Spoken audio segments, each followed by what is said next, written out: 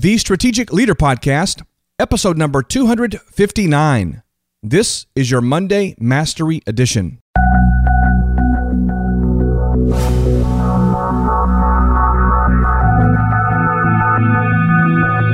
Well, we've been talking about the 360-degree leadership matrix. 4 quadrants. There's personal leadership, family leadership, your community and civic leadership, and then your vocational leadership or influence.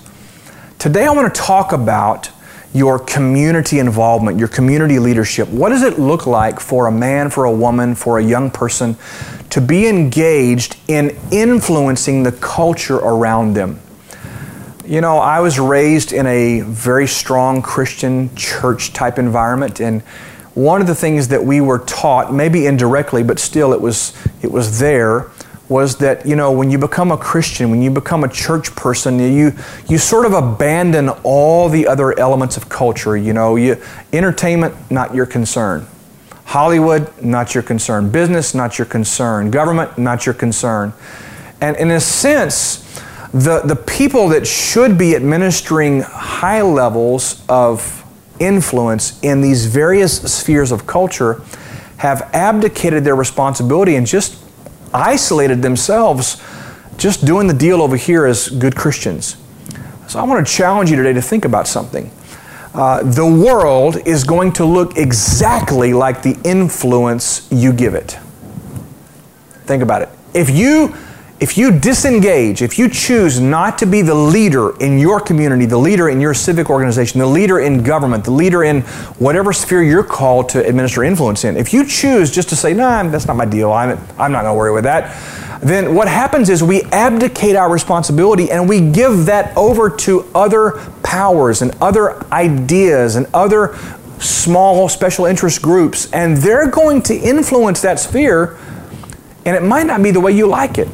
So here's the piece. You can't complain about policies and laws being passed in Washington, D.C. if you're not involved in the process.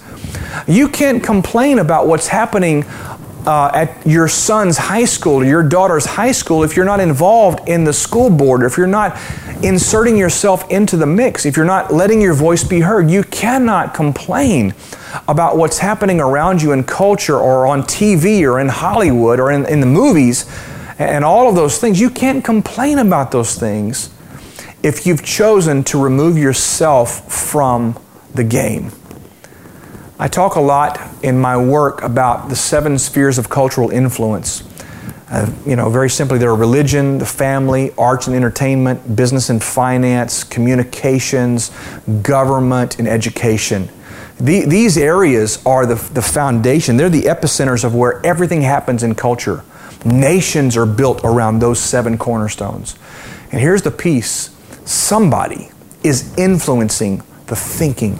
Someone is leading in those spheres. Someone is setting the agenda for where those parts of culture are going to head. Why not you? Why not you? If we're going to have the life we want, the future we want, if we want our grandchildren to be guaranteed and assured a wonderful nation, a wonderful future, wherever you are in the world, I'm telling you, it's time for you and I to accept our responsibility and re-engage these areas and become leaders in our communities, leaders in our nations. We must take on the responsibility in order to see the change we desire to have happen. I'm Brian Holmes. Great to have you with us. Be the leader that God has called you to be.